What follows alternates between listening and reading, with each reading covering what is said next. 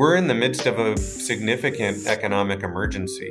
And you heard this again from the chair of the Fed saying, in the absence of additional support from the federal government, we could really see a prolonged recession, potentially even a depression. Welcome to Innovation Files. I'm Rob Atkinson, founder and president of the Information Technology and Innovation Foundation. We're a DC-based think tank that works on technology policy. And I'm Jackie Wissman. I handle outreach at ITIF, which I'm proud to say is the world's top-ranked think tank for science and technology policy. And this podcast is about the kinds of issues we cover at ITIF, from the broad economics of innovation to specific policy questions about new technologies. In this episode, we're going to be talking about the future of work, the changing nature of work and labor markets, and how to best prepare people and societies for the jobs of the future, and among also the critical policy questions that policymakers will have to face in coming years.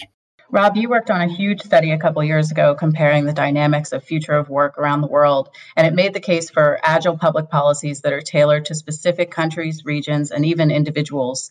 And you've written a lot about how policymakers should focus on helping displaced workers.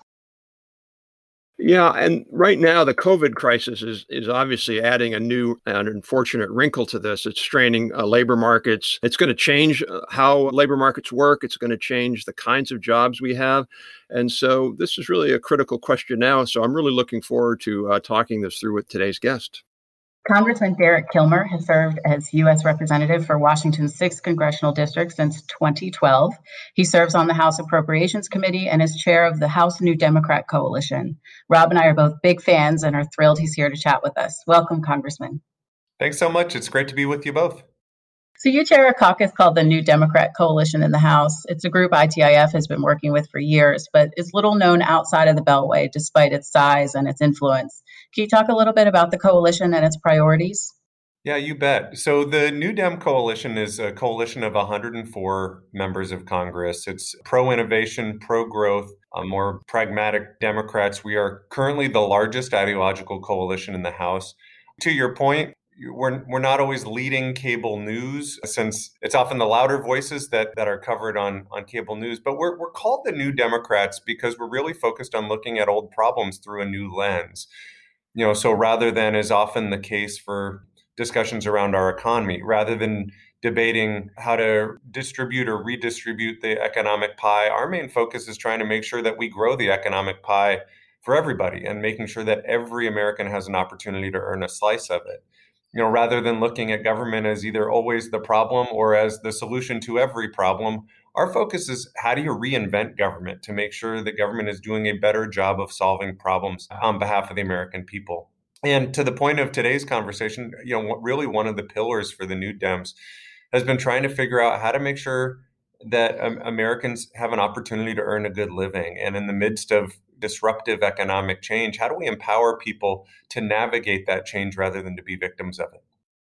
One of the reasons why there's so much focus and discussion of the future of work is because there's a whole set of new technologies, what I called in a recent report, CAI, connected, autonomous, and intelligent, a suite of 5G, Internet of Things, autonomous systems, robots, and obviously AI. So this has been an important issue for the New Dems. In fact, you have a special working group looking at this. Can you say a little bit more about that? Why you're focusing on that, and what are the kinds of things you're looking at, and what are the kinds of things you hope to do legislatively? I often think about this through the lens of my life. When I was a little kid growing up in Port Angeles, Washington, which is a logging town on the coast, my dad and I would go hiking, and he liked to take photographs. We would stop by Kit's Camera in Port Angeles. We'd buy a bunch of Kodak supplies. We'd go out into the woods and take nature photographs and things like that. Now, all these years later, Kit's Camera doesn't exist anymore. Kodak now employs 4% of what it employed when I was a kid. And it's not necessarily bad change in that all of us have cameras on our phones now. We, by and large, don't print our photos anymore. We post them. But it was really disruptive if you owned Kit's Camera or if you worked at Kodak. My first job, Rob, I don't know if you know this, my first job was at a video store, Westside Video in Port Angeles. For those listeners who are younger, we used to have these things called video stores. It really bums me out that the words "be kind, please rewind" mean nothing to my daughters because they live in this extraordinary world of Netflix and YouTube and on demand and and Prime and all, Instagram, unlimited content at their fingertips. Again, not necessarily a bad thing, but it was bad if you owned West Side Video or if you worked there.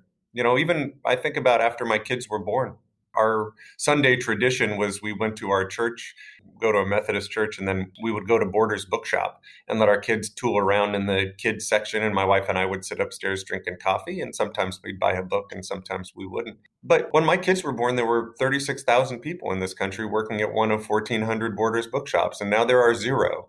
And again, it's not necessarily change that is necessarily bad and that people have unlimited content faster than ever, but really, really disruptive. And so part of the focus of the New Dems is, I think, an understanding that you can't stop that change, but you have to figure out how to empower people to navigate that change. And I think it's something that sets us apart as economic thought leaders in the Congress to make sure all Americans have the opportunity to earn a good life. We put forward an economic opportunity agenda that was called The Future That Works, and it really seeks to empower Americans. It focuses on trying to close the skills gap and the opportunity gap, tries to kind of reformulate the 21st century social contract so that we look at things like portable benefits and try to provide a better way of empowering workers. So on the skills and opportunity gap, for example, we've looked at new tools to help people adapt, to highlight their own experiences and talents, ways to lean on our career and tech ed systems, more opportunities to provide training for early and mid-career workers so that we can upskill people or that they can change occupations when a new opportunity arises. These are some of the things that we've really been working at as a coalition. You mentioned Blockbuster. I remember the first time I ever went to a Blockbuster, I was visiting my best friend out in California, and we were out there for a Friday night, and he took me to this place. I was like amazed. Oh my gosh. My favorite podcast besides ITIF's Innovation Files. Well, and the Congressman's. Yeah. And my podcast. My third favorite podcast. It's called Business Wars. And one of my favorite series was on the fight between Netflix and Blockbuster. And it really showed how Blockbuster sort of missed the boat on that. They could have really been the Netflix. Now, that probably wouldn't have done a lot for all the workers, but it would have had a little bit less disruption. I wanted to ask you, though, you mentioned part of the navigation of all this. It seems like one of the big challenges in the U.S. as we've become more of a knowledge economy in the last 2 or 3 decades, where if you have a college degree, you're doing pretty well. There was a new study in the Washington Post today showing that college graduates have done less worse in the COVID crisis because of the nature of the jobs they have. But the Trump administration recently announced a proposal that we had made about 2 years ago. I think they had gotten it from us, so I was pleased about that. And that was to allow OPM, the Office of Personnel Management, to hire on the basis of skills and competencies, not on the basis of degrees. This is something that companies like IBM and I think a number of banks have done. And it's a way to basically open up the labor market so that if you've got the skills and the competencies, you don't have to get a college degree. I'm just wondering what your thoughts are on that idea. Yeah, it's a component of what the New Dems have looked at. And I would invite folks who are listening, we have on the New Dem Coalition's website our agenda called The Future of Work. But it's a component of that. I think there's a recognition that we need to be valuing knowledge and capability, not seat time. And the most clear example of that has been with folks coming out of the military, where they have extraordinary skills, extraordinary talents that aren't always embraced and acknowledged by private industry just because they haven't necessarily checked a specific box that is often on a job description. And we're really trying to pivot that so that employers are looking at knowledge and capabilities, not just seat time. And you introduced legislation to help workers access skills training programs, which you alluded to earlier, but this included retraining. And I think we'd love to hear a little more about that specific piece, if you don't mind. Yeah, I've introduced a couple bills on this front, both of which are bipartisan. The first is called the Skills Investment Act, and it's really targeted towards helping workers deal with the kind of economic disruption that we're chatting about. My dad was a school teacher. He taught for 50 years. And the days in which someone starts a job and is in the same job for 50 years are probably over, or at least it's a really uncommon thing. And so the Skills Investment Act basically uses an idea called lifelong learning accounts that function almost like a health savings account or a 401k, but focused on workforce training, where the employer would pay in, the employee would pay in, both would see some tax benefit for it.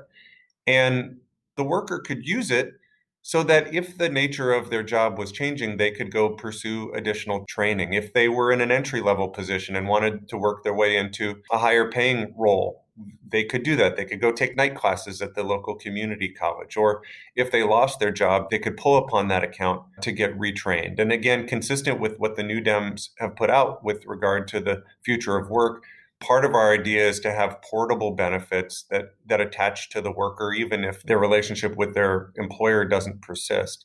So that's one bill that we've put forward. And I actually think that's the type of thing, given that we need to be looking at how people who are already in the labor market can navigate economic disruption. I think that could be really helpful. The other bill that we just put forward in the midst of COVID was a bill called the Skills Renewal Act. You heard the chair of the Fed express concern that workers could see skills erosion because they've not been using their skills for a long period of time. And though a lot of workers may see their jobs come back, unfortunately, many won't. And I think it is a good and important question for government to be asking: how do we make sure that those workers aren't just left behind? How do we re-empower them? And so we have a bill that would provide some assistance for them to pursue retraining so that they can hopefully get attached into a new job with good wages, good benefits, and a good future. Those are all fantastic, and other parts of that package as well, which we've read with great interest and admiration. But one of the things I wanted to ask you is ITIF came out with a comprehensive package of what we think national skills and readjustment system should look like. And one of the frustrations for us is you look at other countries, and not every country, but you look at a place like Singapore. Oh my gosh, they're like a global model. They have this down to a science. Countries like France started a new training voucher program, a little bit like what you're proposing. A lot of countries are really taking this seriously and moving forward. And it's been frustrating to us that we haven't seemed to be able to make that much progress here. Our system, frankly, isn't all that good compared to the best systems in the world. There are parts of it that work okay. I'm just wondering, sort of, what are your thoughts on that? Why do you think that's the case? And are you hopeful that perhaps we could make some meaningful reforms in the next year or two? It's one of the rare areas where Democrats and Republicans agree with the value of the investment, right? Workforce development is a real winner. I mean, to your point, listen, not every job is going to require an advanced degree, but we do know that as educational attainment goes up, so does the likelihood that someone's employed rather than unemployed. So do wages. In my state, if you're a high school dropout, these numbers are probably about a decade old. I have to get an update to them. But as of 10 years ago, if you were from my state, if you had dropped out of high school, you were 17% of my state's population. You were 55% of my state's prison population. And I think almost without exception, when we engage our constituents, they would much rather invest on the front end in providing people with educational opportunities and opportunities to develop their skills than on the back end in unemployment and in prisons. But that's a decision we make every time a state or the federal government passes a budget. And I think for far too long, there has been an inadequate investment in our workforce development system.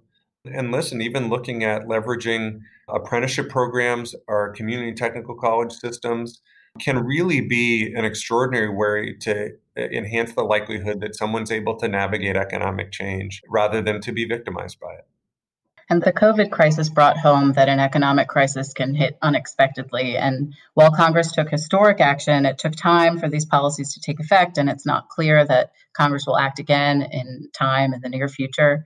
You and the New Dems put forward the concept of automatic stabilizers. Can you say more about this and what it would look like and do? Yeah, let me start with the problem we're trying to solve. I think as we've dealt with this pandemic, it's really hard not to think about the scene from Jaws where, Brody leans over the boat and sees the shark and walks into the boat's cabin and says to the skipper, "We're going to need a bigger boat." And that has really been played out over the last several months. The very first coronavirus response bill was an $8.8 billion bill and was considered substantial when Congress passed it. The CARES Act, in contrast, was well over $1 trillion. And yet we're seeing persistent need. And so, unfortunately, just the staggering impact of this virus on our communities increases on a daily basis. And that's been the trend over the last few months. And the federal government has really struggled to keep up with the needs that we're seeing, certainly in my region and all across the country. And so, what we have proposed as a coalition is, in essence, a bigger boat. So that what we've suggested is, as you referenced, automatic stabilizers or triggers, so that the assistance that's provided from the federal government continues as long as negative economic conditions persist. So, what am I talking about? Unemployment compensation. You look at the crisis of '08, and Congress voted 13 separate times to extend unemployment help from the federal government, 13 separate times. And what that meant was, before each of those votes, there was brinkmanship, there was uncertainty. States have no idea, and unemployed workers have no idea whether additional help is on the way. What we've proposed is, let's just build some rules of the road into the game at the front end. So if we know these are the conditions, so for example, with regard to unemployment assistance, Don Beyer and I have worked on a bill called the Worker Relief and Security Act, which would, in essence, say emergency unemployment insurance assistance would continue through the national health emergency, and then benefit extensions and additional payments would vary based on the circumstances that we're seeing on the ground in states across our country. We've been looking at this not just with regard to unemployment compensation. We've looked at this with regard to nutrition assistance, with regard to aid to states and to health providers. Our view is that automatic stabilizers, listen, we're in the midst of a really uncertain time. And, families need to know, small businesses need to know that they're not going to just be left without help. And automatic stabilizers basically build in better responsiveness to meet those needs that are on the ground and to provide some predictability for people and for communities in a time of just extraordinary uncertainty. By linking the assistance to the economic conditions, you can provide some certainty that the critical help is going to be there until our economy is on more solid footing. So there were a number of studies looking at the Great Depression of the 30s, and they all come to the conclusion that one of the reasons it was so bad and so long was there just simply were no automatic stabilizers. And now we have some income taxes that are graduated. We do have unemployment insurance. Your proposal with Congressman Beyer would just strengthen that process. It would make it so that we don't have as deep and as long recessions, besides just helping people. I guess one of the points I think is important to make here is, in my mind, this is very different than the debate about the $600 bonus for unemployment insurance. That's a separate debate. I think what you're talking about is just simply saying, let's not have to go back and have all this uncertainty that if you're above a certain trigger of whatever the measure is, unemployment or some other measure, it's just we're going to have a program. And it would seem to me that's something that both parties could support, because for maybe more free market, smaller government advocates or supporters, this is saying this is temporary. Once we get back on normal, it goes away or it goes back to where it was. Well, I think there is value in recognizing that stabilizers both say when additional dollars should be put in, but also indicate when they should be turned off. And we're in the midst of a significant economic emergency. And you heard this again from the chair of the Fed saying, in the absence of additional support from the federal government, we could really see a prolonged recession, potentially even a depression. And I think it is appropriate for policymakers to be thinking about, how do you create some certainty in a really uncertain time? To wrap up, what's the technology you're most excited about right now? Well, in the in the midst of the pandemic, I'm quite tempted to list off every streaming service that my family and I have used. It's and you may see the Star Wars Pez dispensers over my left shoulder. I feel like maybe I should say Disney Plus or something like that, because I've been able to stream The Mandalorian with my kiddos. Well, I was going to ask you next, what's your favorite Star Wars movie of all time? Yeah, I'm surprised it took us this long to talk about Star Wars. Well, I'm a huge Star Wars fan, and I shouldn't be cavalier about your question. Actually, one of the things I did want to just share before telling Rob that Empire Strikes Back is my favorite movie So I chair a new committee in Congress. About every 20 or 30 years or so, Congress realizes things aren't working the way they ought to. And they create a committee to try to do something about it. And this committee is called the Select Committee on the Modernization of Congress. And one of the big things that we've looked at is technology.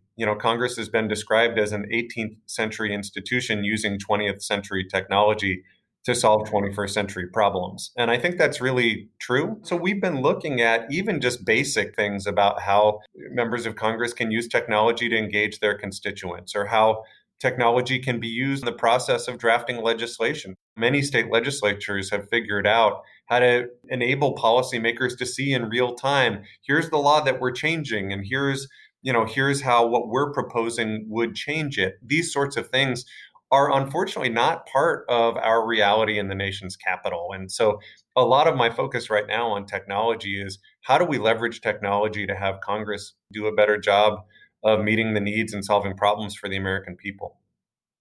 That's a great example of, I think, really critically important work. And I've followed what you, and I'm sorry, I don't remember your co-chair. Tom Graves. Yeah. And it's just great work. And again, it's one of those areas that, if you're not in Washington, everybody thinks it's a hotbed of partisan hatred. But there's a good example where both sides really are committed to this, working it through. So I hope there's some real progress there. There's so many opportunities for Congress to use advanced technologies to not only make the process better, but also more transparent for the average voter. Yeah, you bet. You bet. That's the idea. And we've, thankfully, we've been a committee that's been able to function in a really bipartisan way. We've now passed more than 45 recommendations, all of which have been unanimous. That's rare in DC, but it's important because people are hungry to see Congress work better. Just lastly, I just have to say that here we agree 100% that Empire Strikes Back is the best Star Wars movie. Right on. And also that I can't wait for Mandalorian season 2. I think it is fair to say that this has been a good advertisement for Disney Plus. Well, thanks so much for being with us, Congressman. Can you tell our listeners where they can find you, listen to your podcast, follow your tweets? Yeah, I am at Rep. Derek Kilmer on Twitter. I'm kilmer.house.gov. We do an email newsletter on a weekly basis now to let folks know what we're up to. I have a currently somewhat dormant podcast because we, been focused on trying to stick as many fingers and toes in the holes in the dam through the course of this pandemic. And that has put the podcast to sleep for a while. But it is the terrifically entitled Quick Questions About Congress with Kilmer, where I spend about 15 minutes just talking to some of my colleagues about what brought them here and what they focus on and things they think could make the place function a little bit better. And I will tell you, it has the most adorable theme song sung by my then 4-year-old daughter. So Aww. It's a winner. I got to tell you, it's a winner. And you can get more cute kid content on your Instagram feed too. Exactly.